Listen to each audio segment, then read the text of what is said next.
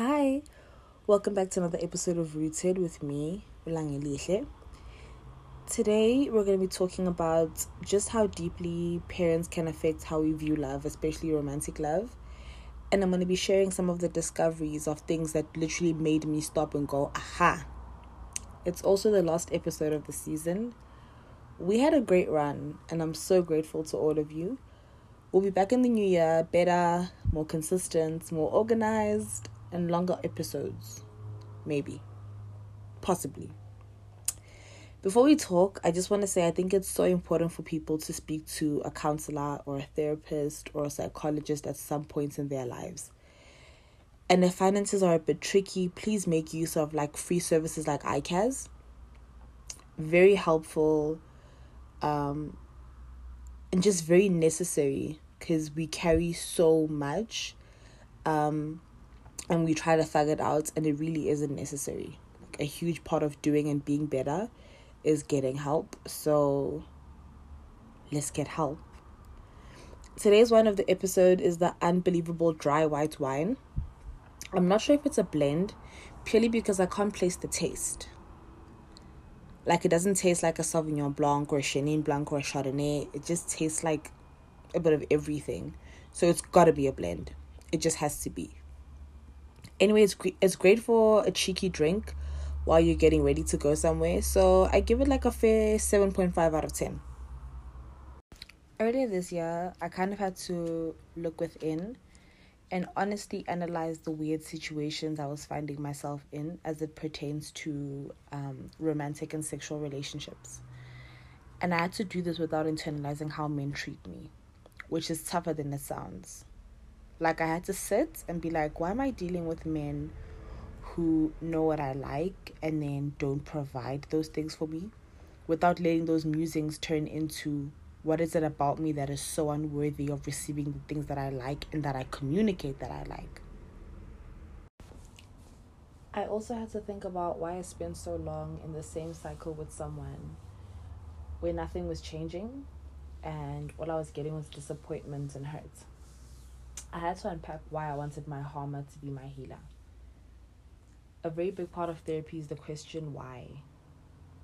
Anyone I know that is in therapy or that's been in therapy can probably relate. It feels like you're paying someone to just consistently ask you why you feel that way, why you think that, why you did that, just why. So I've been taught rather, to look within and ask myself those whys. One of the many universal truths is that your parents play a big role in how you see love, how you receive affection, and basically what you expect in relationships. Obviously, this means that they also play a role in what you're able to reciprocate and what you're willing to provide. And I was in denial about my relationship with my father, or the lack thereof, having any power in my life. And I was in denial because I didn't think that I missed him, and because I grew up surrounded by so much love and men who actively doted on me and showed up for me, that it felt like if I let my father's choice to not be in my life shape any part of me, then I failed those men. And then I quickly realized that the traits that I like in men are somewhat mirrored by what I can remember about my father. And if I'm genuinely tired of finding myself in the same situations with similar men, then I have to deal with it. My father was charismatic. He'd walk into a room and everyone kind of sat up a bit straighter and just, gathered themselves. And I like that in my men. I like men with presence. He had a very dry sense of humor, and I like that in my men. I like a guy that can tell a joke that's so lame, it's funny. My father was also very inconsistent and terrible at prioritizing and time management. That's also true about the guys that I like. And he would show his alleged remorse by showering me with expensive gifts. And this is part of the reason I struggle to receive gifts in general, because at the back of my mind I'm wondering, what are you apologizing for? And I have a tougher time accepting gifts or anything from the people that I spend a lot of time with or that I talk to a lot, because I'm like, you have nothing to be sorry for. You are showing up for me in the ways that I require. Why are you topping it off with a gift? My mom was super passive aggressive, and her weapon of choice was always the silent treatment. And so the whole house would kind of walk on eggshells, because we could obviously all tell that something is wrong, but we had no idea what to do about it because she's just quiet. This made me hypersensitive and aware of the feelings of those around me. So I could pick up on a shift in energy or like a slight change in anything, and my first instinct is to overcompensate.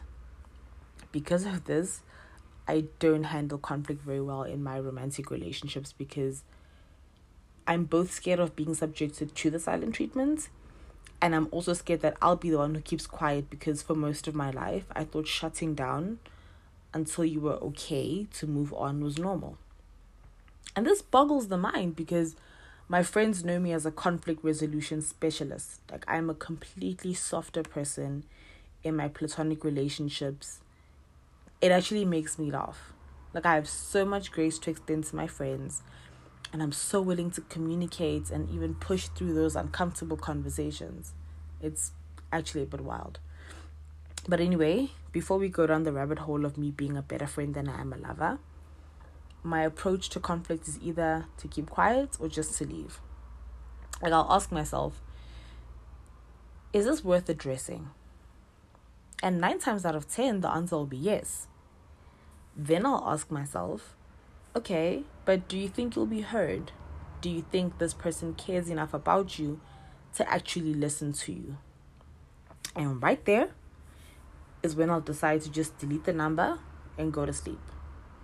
And this is obviously a very flawed approach to it, but at my core, I believe like we're all old enough to know better, and some things don't need to be addressed. But I'm doing my best to unlearn that. Like, I'm prying myself open to say the things I need to say about how I feel and what I require. And even if those conversations aren't always well received, I'm doing the work. I'm asking the whys. Remember how I said in a previous episode that my best friend told me my approach to dating was one mistake, one bullet, and that she wasn't wrong? I'm always ready to leave and just cut ties with someone, because I don't want to give them the opportunity to keep disappointing me and to keep hurting me. But the biggest lesson so far has been understanding that I struggle to communicate how I feel while I'm feeling it to the person whose business it is. And that's because I don't trust them with my vulnerability. And I don't trust that my feelings will be affirmed or even taken into consideration. I'm realizing that as much as I want companionship, I'm not ready for it. Until I can approach my romantic relationships the same way I approach my platonic ones, it's best that I step out of the dating scene for a bit.